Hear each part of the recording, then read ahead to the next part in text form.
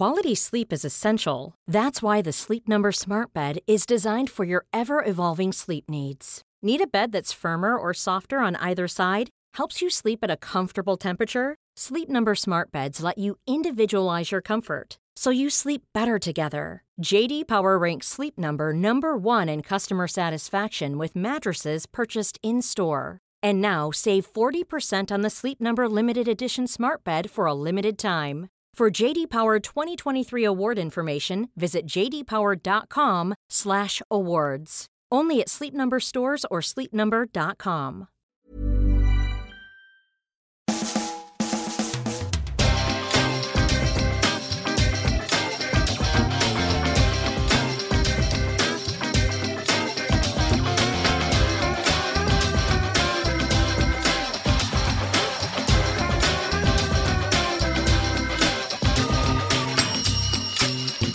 Hello and welcome to a brand new Arseblog Arsecast right here on arseblog.com. How are you? Hope you're well. Thank you, as always, for being here. It is a bit unusual, of course, having an Arsecast on a Wednesday, but this is a strange kind of week with Christmas coming up at the weekend, so I thought it would be good to do a show today, talk about our enjoyable 5-1 win over Sunderland in the Carabao Cup last night.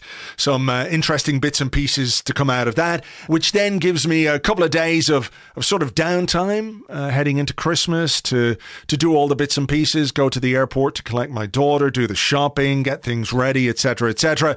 Because while for many Christmas is a time where you've got some holidays, some time off work, there's loads of football. So it doesn't stop on Arseblog, and we will have all the match coverage for you, reports and live blogs and player ratings and all that kind of crack. But just to get the podcast out today, I'm going to have a couple of days off.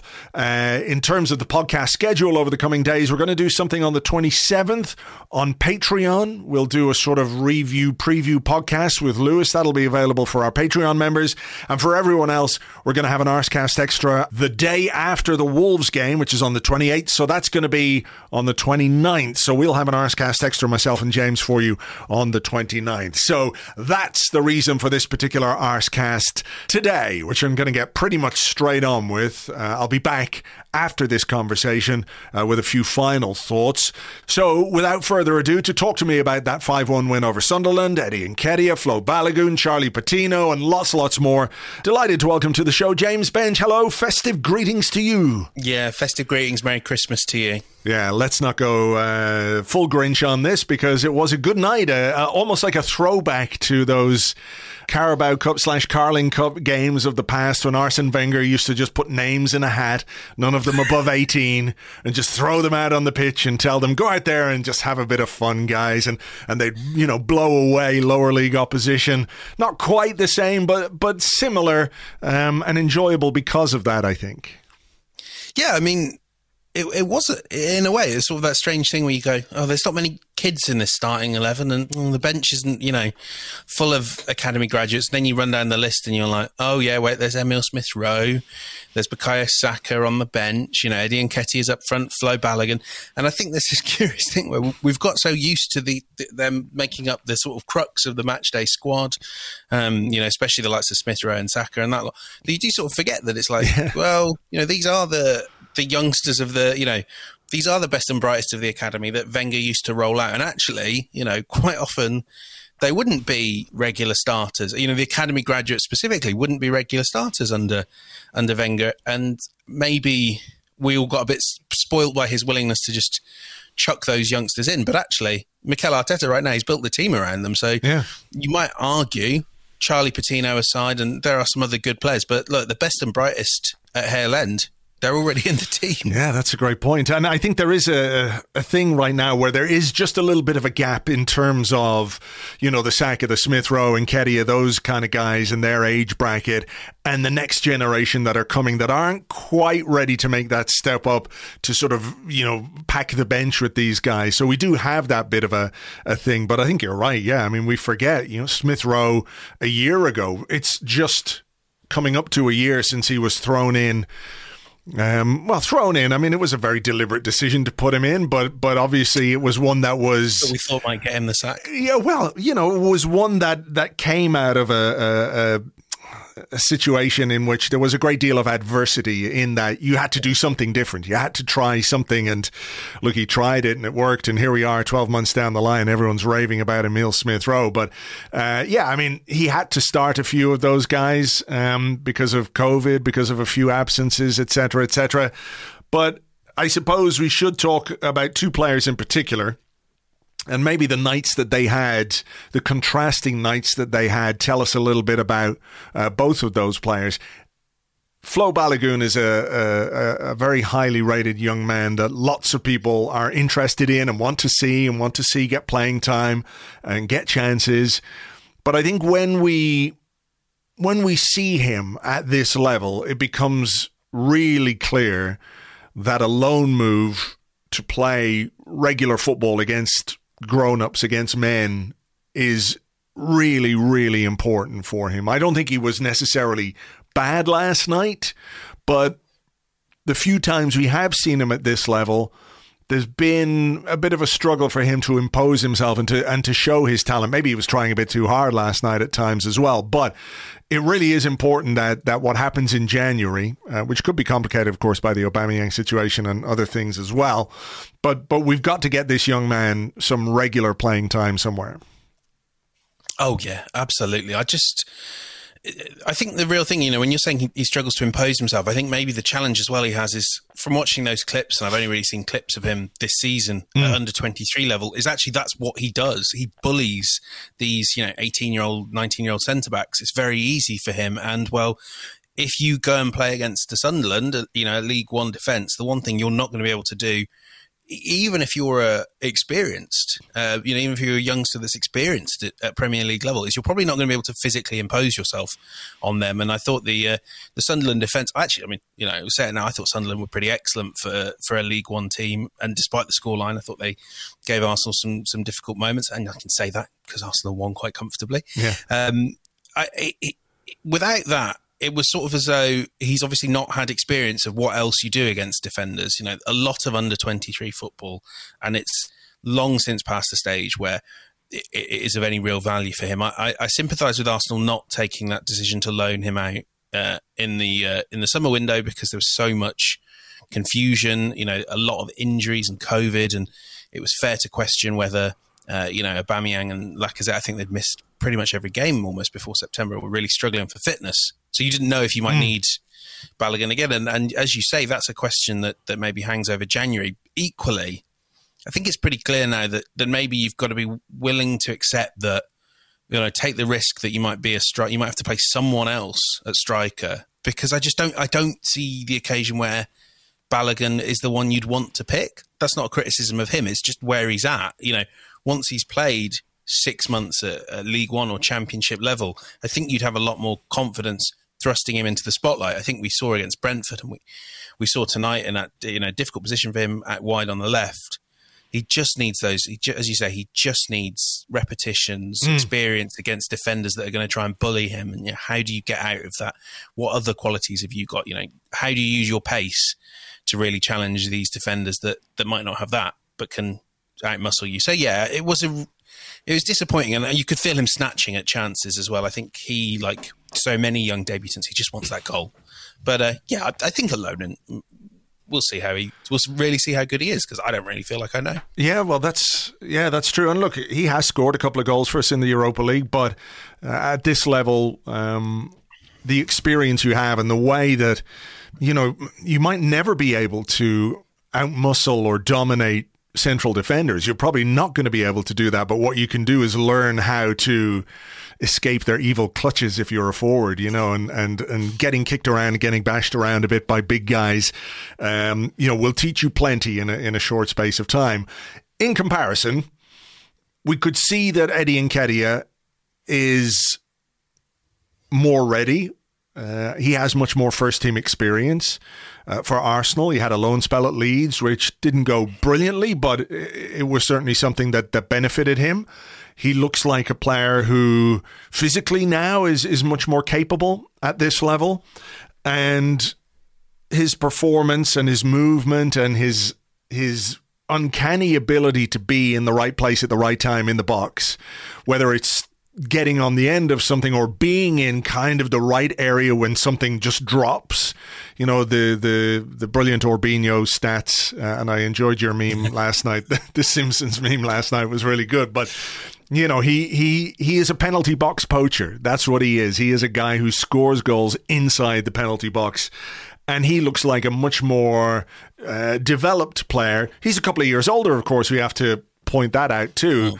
But those two guys, I think people put them in similar-ish brackets, and you could just see the difference last night. Oh, and I think it does. A lot of it does fall down to, you know, some of the things you were saying there about knowledge of the game and, you know, an ability to make decisions. What really stood out to me watching the replay of his first goal, you can see him following Rob Holt, and he's, you know, fixed on where the ball is flying off. And the minute it hits Holding's head, he knows where it's going, and therefore I would assume, I can't, you know, claim I know, but he's in his head, he's calculated, okay, this is where if the keeper saves it, it's probably going to drop about here. And guess what? There he is before any centre back. You know, it kind of reminded me of in the Last Dance, the series about the Chicago Bulls, where Dennis Rodman is talking about rebounds and, you know, the ball spinning this way. And I feel like you see that with Nketiah, because it's not something that just happens. It's not something that you're just gifted with. You can really tell that he works day in, day out at making sure, well, you know, the best thing I can do, my best qualities are my ability to pounce around the area. I think it's worth saying that we saw against Everton, he can do a little bit more. You know, I think he's been quite good when he's been brought on for 15, 20 minutes in wide areas. I still wonder if, you know, it might be better playing your £72 million winger those 15 or so minutes. But he's doing a lot, and I think he's added things. Yeah. I think he has a bit of a burst. He's willing to run at defenders, but still, you know, it is, if you're doing the Football Manager attributes, his sort of anticipation, or however you want to call it, is sky high. And, you know, I'm sure we'll talk about his future. For me, it's the thing where I can always see a role for Eddie Nketiah at Arsenal. I just don't know if it's going to be the role he wants. Well, that's it. And I think you're right to say that he has developed. Certainly in pre-season, he looked very bright. And I do think that there's something about him now physically. You know, before he was quite slight, and I think he now is a bit more physically mature and also understands the game and understands the movement of defenders. Before we talk about his future, I think we should, if we're talking about his anticipation, it's not just about where the ball is going to drop when the keeper makes a save, but the movement across the defender for the second goal is fantastic, and he knows he just has to make a slight contact with it to stick it in the net.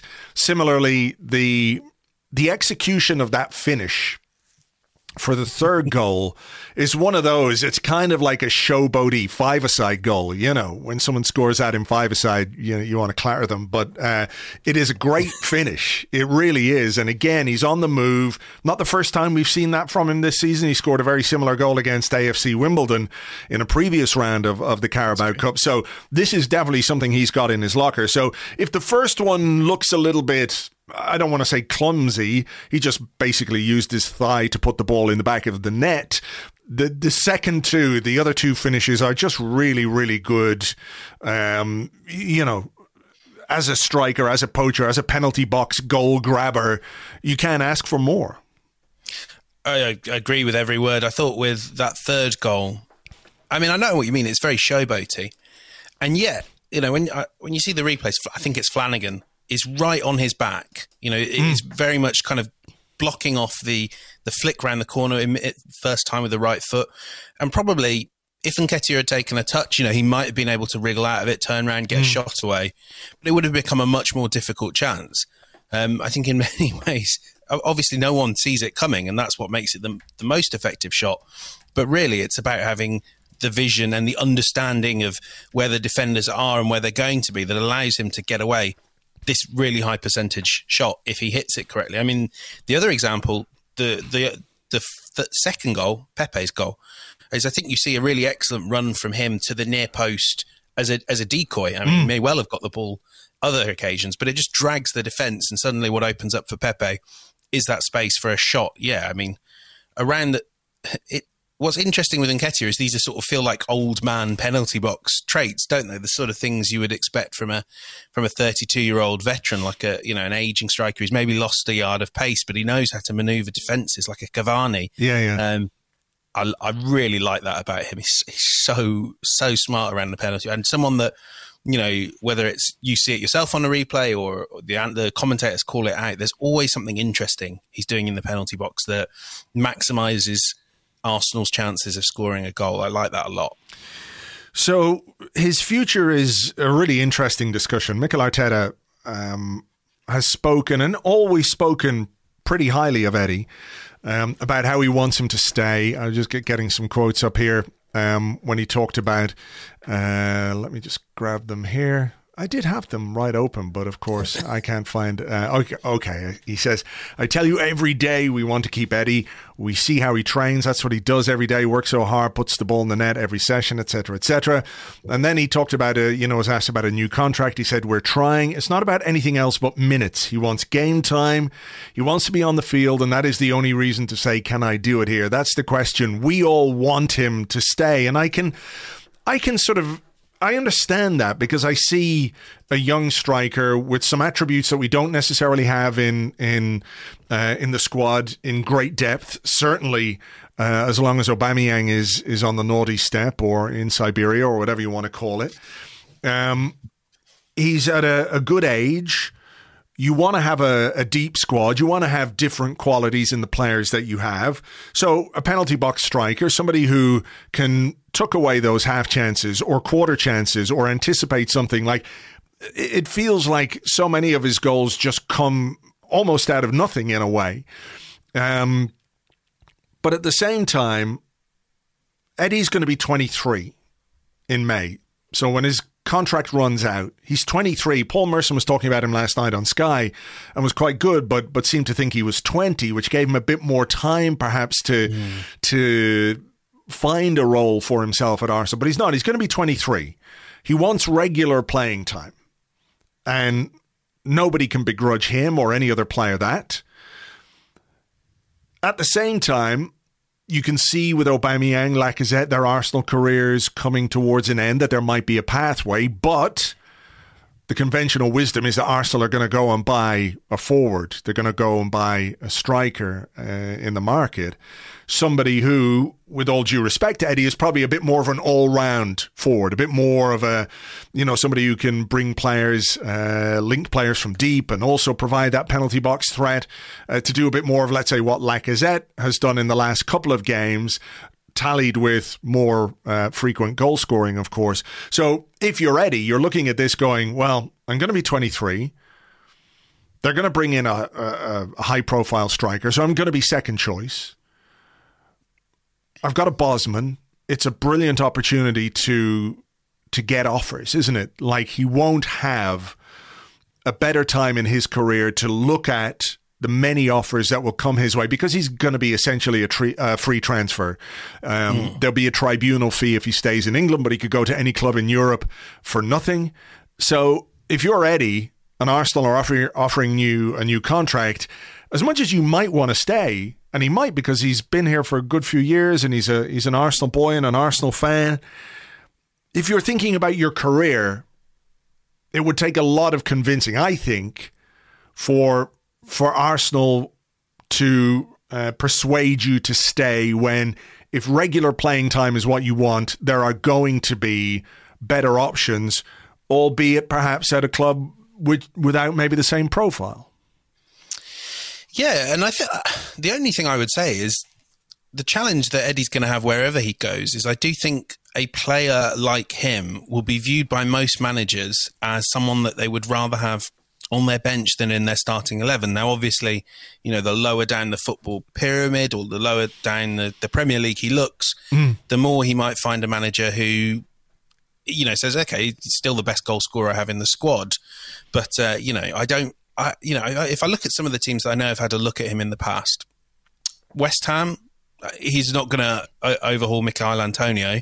And I know that's quite an extreme example, because Antonio's a really good striker.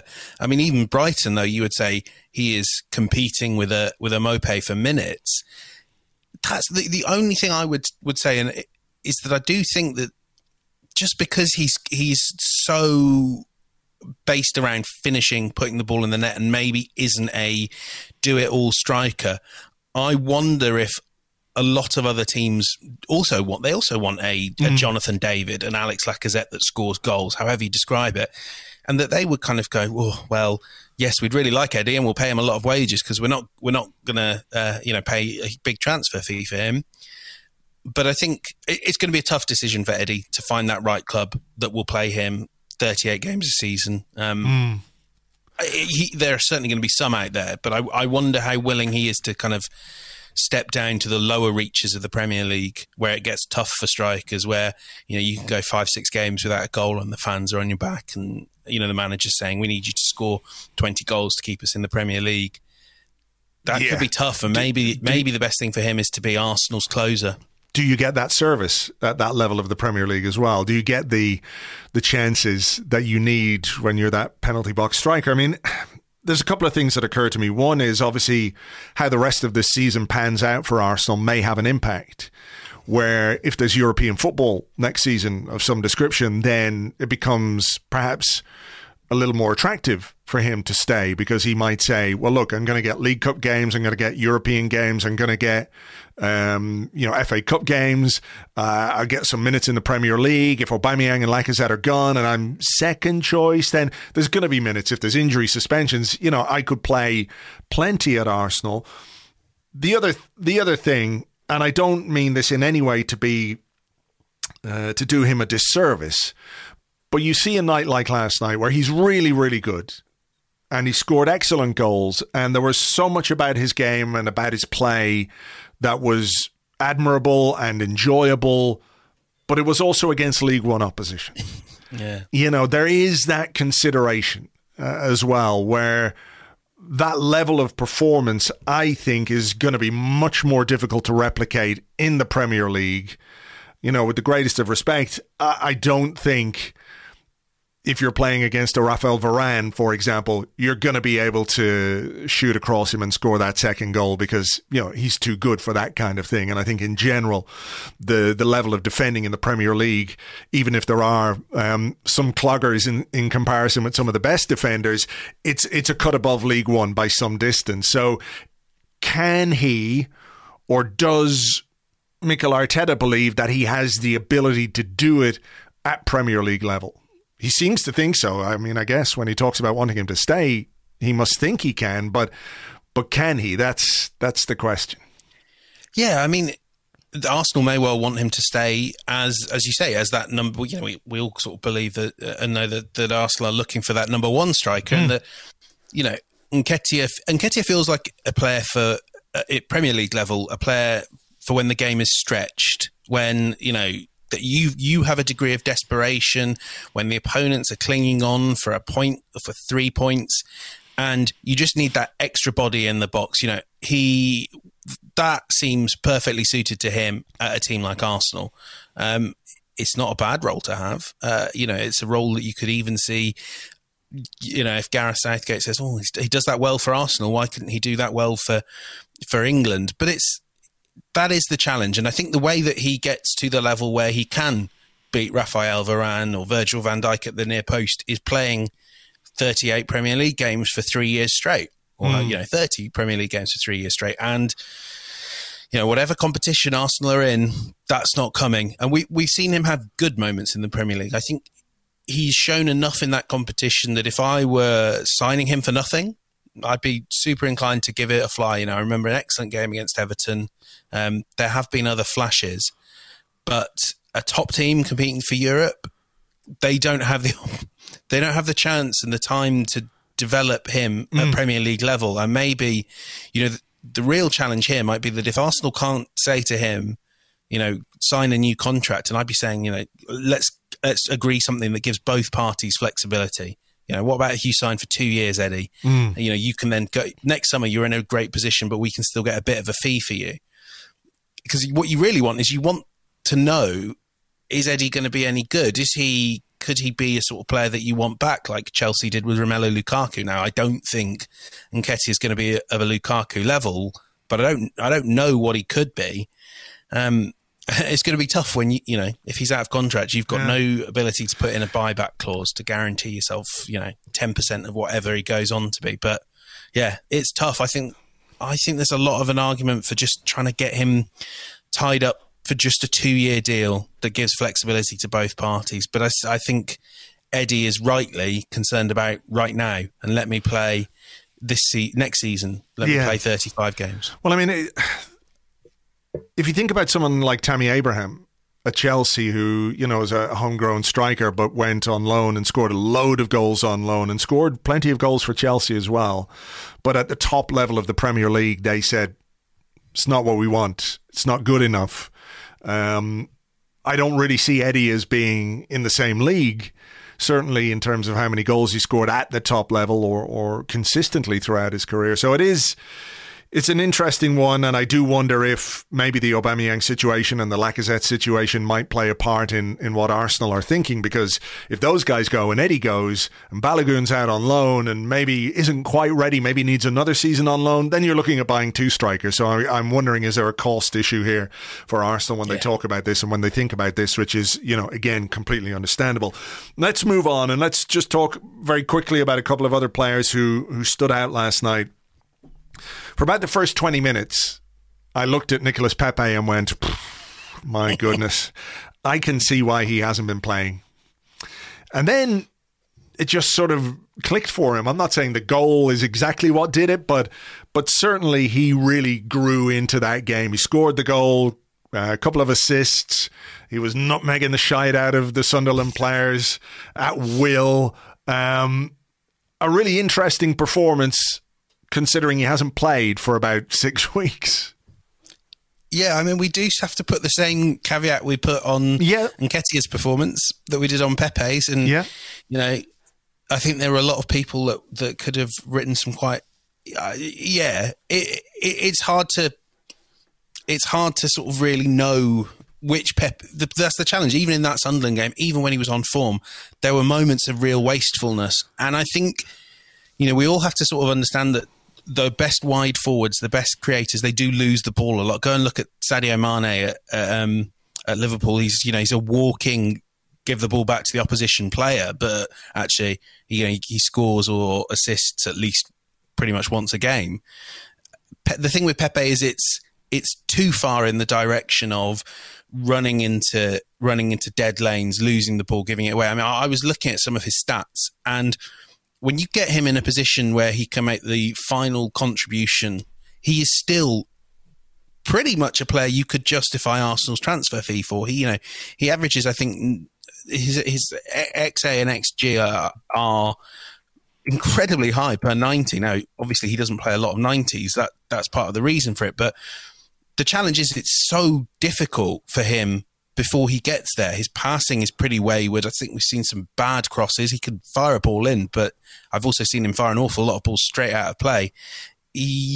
For a dribble-heavy player, a lot of them go astray. Just too much. And that has been the story for 3 years, and you could still see flashes of that against Sunderland. I don't know how much of that all really comes down to he's so rarely had consistency, and that when he did, in last season under Mikel Arteta, he was good. He wasn't £72 million good, but he was a good player that you could see, making a positive impact for a team around 5th, 6th in the league. Equally, I look at Bukayo Saka and think he's not quite as devastating in front of goal as Pepe, but he's got everything else, and he gets Arsenal. You almost want everything Bukayo Saka does up until that final moment, and then let him transform into Pepe's finishing. Pepe. Yeah. I know what you mean. But, yeah. Oh, it's a tough one.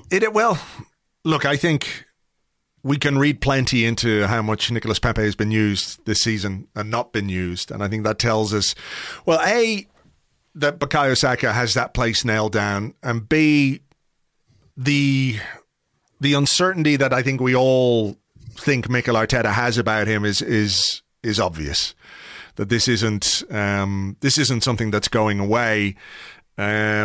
whether it ever will or whether the solution is a parting of the ways, we'll have to wait and see. Obviously, he's off to AFCON now later this month, but nice to see him make a contribution. And if it gives him a bit of confidence when he might be needed over the busy festive period, then good. We should talk about the hero of the hour, of course, a man whose name rang around the Emirates like he's some kind of hero who's been doing it week after week after week. Charlie Patino, really is quite surreal, wasn't it, to hear his name being sung with such gusto. Like we do love the young player coming through the academy at Arsenal. There's no two ways about it. Fans absolutely love the possibility and the potential and the future that these young players might bring to us. But this felt like something else, to have his name being sung like that. I was going to say, how I think we've talked about in the past, like the people that are guaranteed the best atmosphere now whenever they play are the new signings. Everyone for like 3 months, they can do no wrong. Well, apparently, except the academy graduate, who already has a chant named after him. I mean, God, these people at the crowd must have spent a lot of time on Twitter looking up all his clips and everything. I remember when, going back to those old League Cup games, it was like, who are you? Coming off the bench. There was look, that is down to the media landscape to an extent as well, because we know so much about these players coming through, and everything at youth level now is pretty much televised. So we get the clips, we get the memes, we get the GIFs, we get the goals, we get all of it. But what a great moment for him to come on, make your debut, wearing the prestigious number 87 shirt for Arsenal, worn with such distinction in the past by... I can't remember anyone who's ever worn that number, but nope. But like a lovely goal, because when he slid in, what I like about this goal is when he slid in, I thought he was going to use his right foot, but then he used his left foot in the end to poke it in, and I like that. It was balletic almost. It was a proper combination of like, I've got the technical excellence to score this goal, but also like, this is my debut for Arsenal. You are not taking this away from me. I'm not letting this run to anyone else.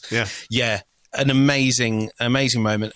I have to say, I kind of quite deliberately have tried to avoid learning too much about this kid, because I do think I'm really of the view, and I've certainly contributed to this in the past, that in the Arsenal media landscape as well, because we all know what Arsenal fans read about, more so than City fans or United fans or fans of clubs that know that really most of the time their kids don't get a chance. That in the Arsenal media landscape, players can be built up to demigod status before we've even really seen them do much. But I liked what I saw. Little flashes, 4-1 up against League One. It's not going to tell you much, but smart kid, looked very Arsenal. And having said that, I liked what I saw.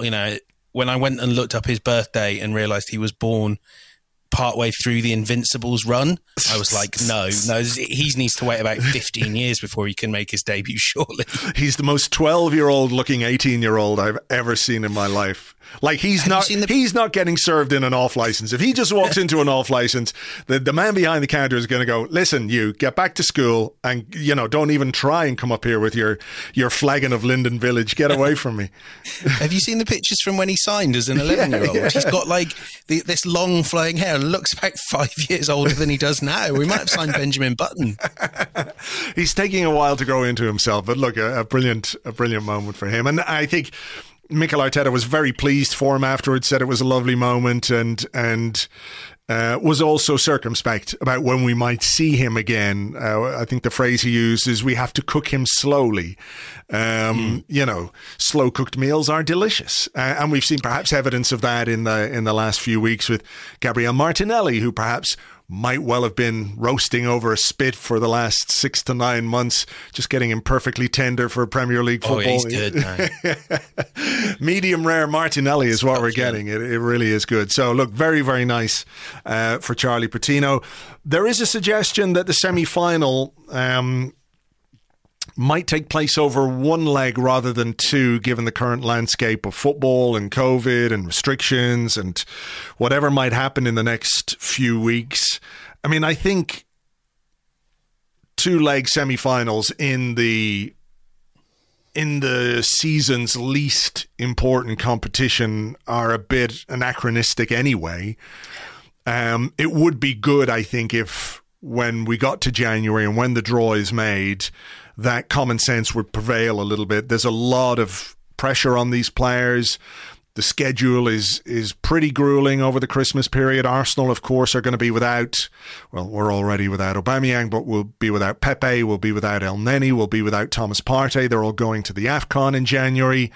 So a two-legged semi-final, whoever it's against, was going to be extremely challenging, not just from a footballing point of view, but physically, as you try and maintain a level of health and what have you in the squad. So I guess you'd be on board if it was a one leg as well. Yeah, although it does feel like the most sort of meaningless bone to throw at footballers when they've been, asked to do so much, and that, the workload on them is so intense to sort of go, well, for a few dozen of you, we're going to make you only play one semi-final of this fringe tournament. It doesn't really feel like we're solving the issue there. But yes, I would absolutely say one semi-final, especially if you draw Liverpool or Chelsea or any team that have a better chance of beating you over two legs. Yeah. Well, look, there is the possibility or the it's a horrendous one, but 3 North London derbies inside 12 days or 16 days, whatever it might be.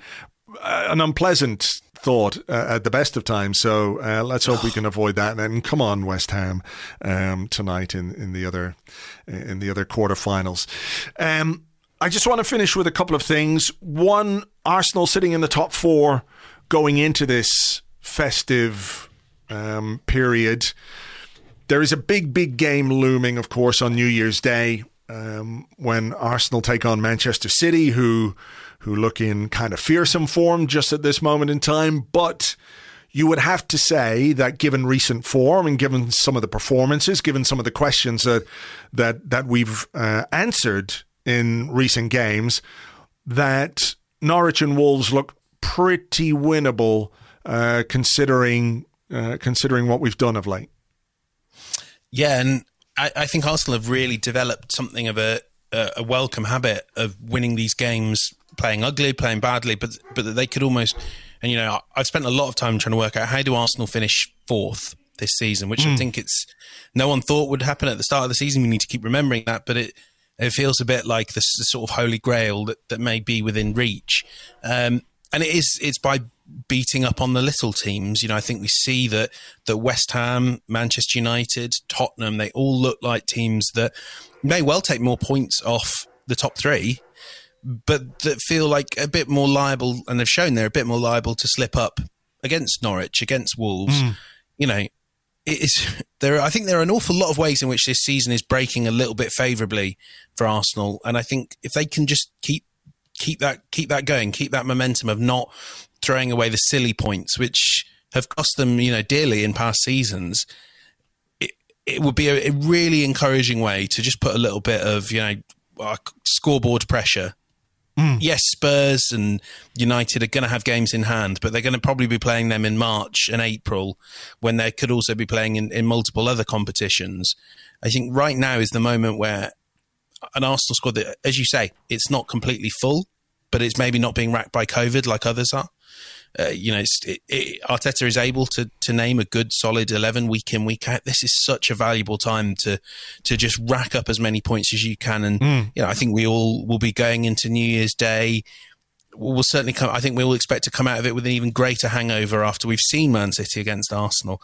So yeah, get 6 points beforehand and almost, I don't think you want to win every game, but I think where Arsenal are going to. It would be like a bit of a crash helmet, if you like, for the Man City game. If we were to take 6 points from Norwich and Wolves, which would put us in a good position. It might soften the blow of Manchester City. And look, that sense of inevitability about facing Manchester City is not something I'm hugely comfortable with, because I want Arsenal to be competitive against the best teams. I'm also realistic to know that there is a gap and a gulf in quality there. So we'll wait and see what happens there. Final question, James. It was Mikel Arteta's second anniversary this week. He was appointed just over 2 years ago now. First came in as head coach. He's now the manager. It's been a bit mental, all of it, really. On the pitch, off the pitch, in the world itself that we live in and everything else. But how do you view it? I mean, do you get a sense that what we're seeing now is the kind of Arsenal Mikel Arteta might have envisaged when he came in? Or is this something we've stumbled into and it's nice and we like it, because we're a bit more consistent? But it does feel like, having gone through some periods of real firefighting, perhaps we've just put those flames out and we can now concentrate on making progress and being a bit more consistent, which I think has been the big issue. Yeah, in footballing terms, in terms of what happens on the pitch, I still feel like there's a lot we don't know.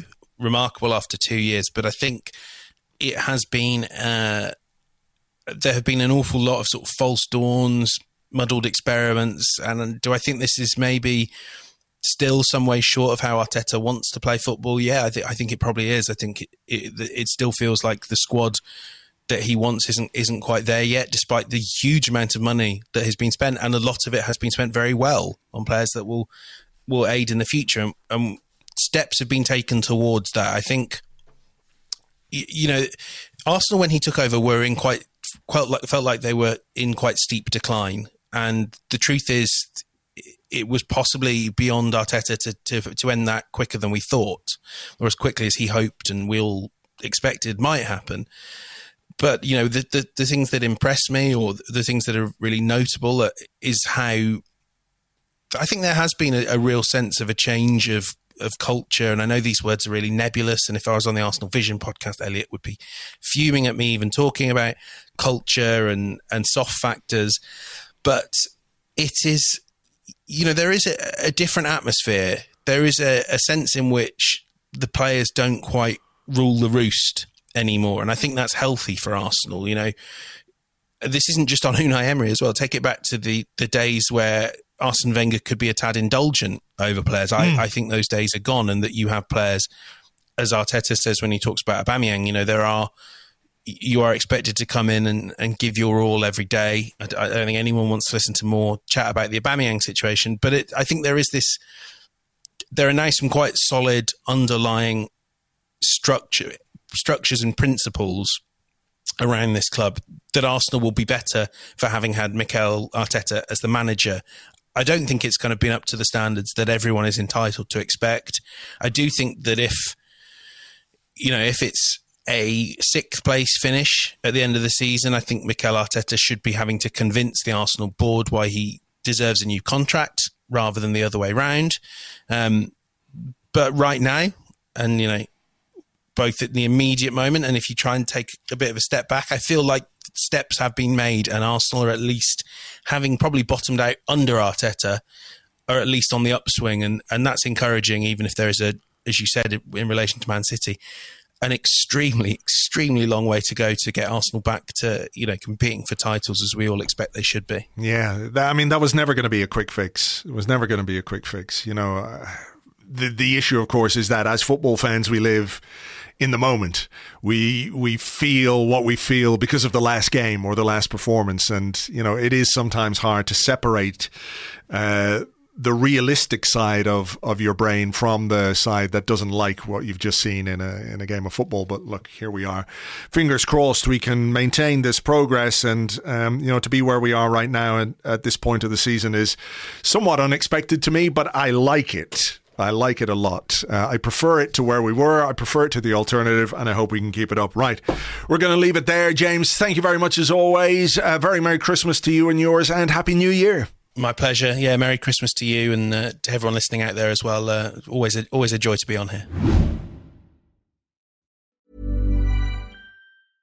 Quality sleep is essential. That's why the Sleep Number Smart Bed is designed for your ever-evolving sleep needs. Need a bed that's firmer or softer on either side? Helps you sleep at a comfortable temperature? Sleep Number Smart Beds let you individualize your comfort, so you sleep better together. J.D. Power ranks Sleep Number number 1 in customer satisfaction with mattresses purchased in-store. And now save 40% on the Sleep Number limited edition smart bed for a limited time. For JD Power 2023 award information, visit jdpower.com/awards. Only at Sleep Number stores or sleepnumber.com.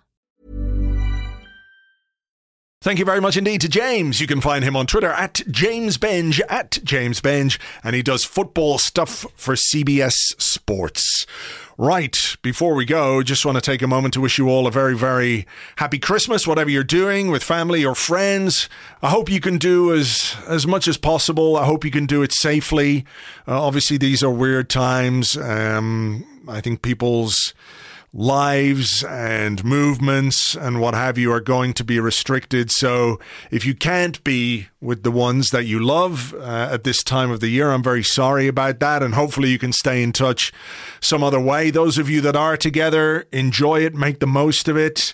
It's been a weird year on a personal level in many ways, and this Christmas is going to be very different for us. And it makes you realize that the Christmases that you do have together should be enjoyed and remembered, and make the most of them and all of that kind of stuff. So stay well, stay healthy, stay together if you can. Those of you out there who don't celebrate Christmas, I wish you the very same. I wish you lots of peace and happiness and love. And to all of you over this past 12 months or so, 9 months, 12 months, who've supported everything that we do here on Arsblog, whether it's via Patreon, whether it's just emails, kind comments, even just listening and downloading the podcast every week, sharing it with friends, whatever it might be, it is hugely appreciated by me and by all the team here at Arsblog. We will continue to do everything that we do it to the best of our ability. But it wouldn't be anything without you guys on the other end of it. So thank you very much indeed. I'm going to leave it there. Thank you once again. Look after yourselves. Talk to you soon. Have a very merry Festivus. Whatever it is that you're going to do over the coming days, do it well. And I'll catch you on the next one. Until then, cheers. Bye-bye.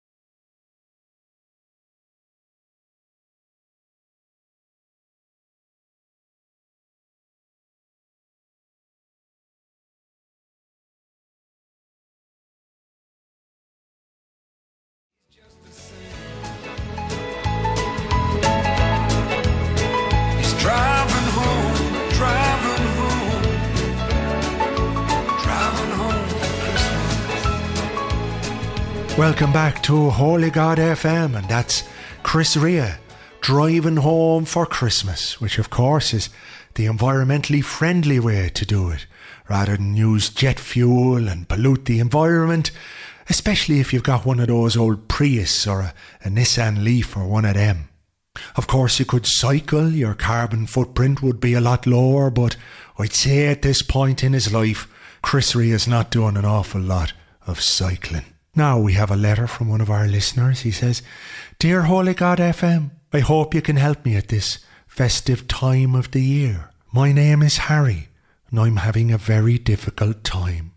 It seems that because of my approach to certain matters, people want to criticise me and put me down. Just because I like going around putting my studs in the shins of other people at high speed, potentially causing serious injury, they feel I should be punished and censured. And it makes me sad. So if you had some advice for me, I'd very much appreciate it." Well, Harry, it's very simple. As the Lord said in the book of Dennis, chapter 3, Tottenham 0, "You're a filthy fucking animal, and you'll burn in hell for all your sins." Now, getting back to the music and to put us back in the festive spirit, here's David Bowie and Bing Crosby from the archives singing about the worst possible thing at Christmas, the little drummer boy. Why would you get him a fucking drum kit and not an Xbox? Other people have to live in this house too, you know. Merry Christmas. Come, they told me, ba-rum-pa-pum-pum, a newborn king to see, ba-rum-pa-pum-pum. Our finest gifts we bring, ba-rum-pa-pum-pum, rum-pa-pum-pum, rum-pa-pum-pum. Peace on earth, can it be? Years from now, perhaps we'll see. Our see the day of glory. See the day of live in peace, so peace on earth when we come. Every child must be made aware. Every child must be made to care enough for his fellow man, to give all the love that he can. I pray my wish will come true for my child and your child too. He'll see the day of glory. I see the day for him when men of goodwill live in peace again. Peace on earth. Can it be?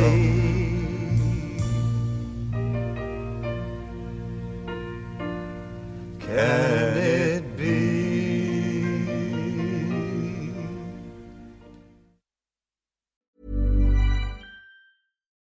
Without the ones like you, who work tirelessly to keep things running, everything would suddenly stop. Hospitals, factories, schools, and power plants, they all depend on you. No matter the weather, emergency, or time of day, you're the ones who get it done. At Grainger, we're here for you with professional-grade industrial supplies.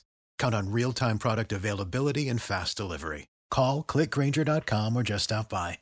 Grainger, for the ones who get it done.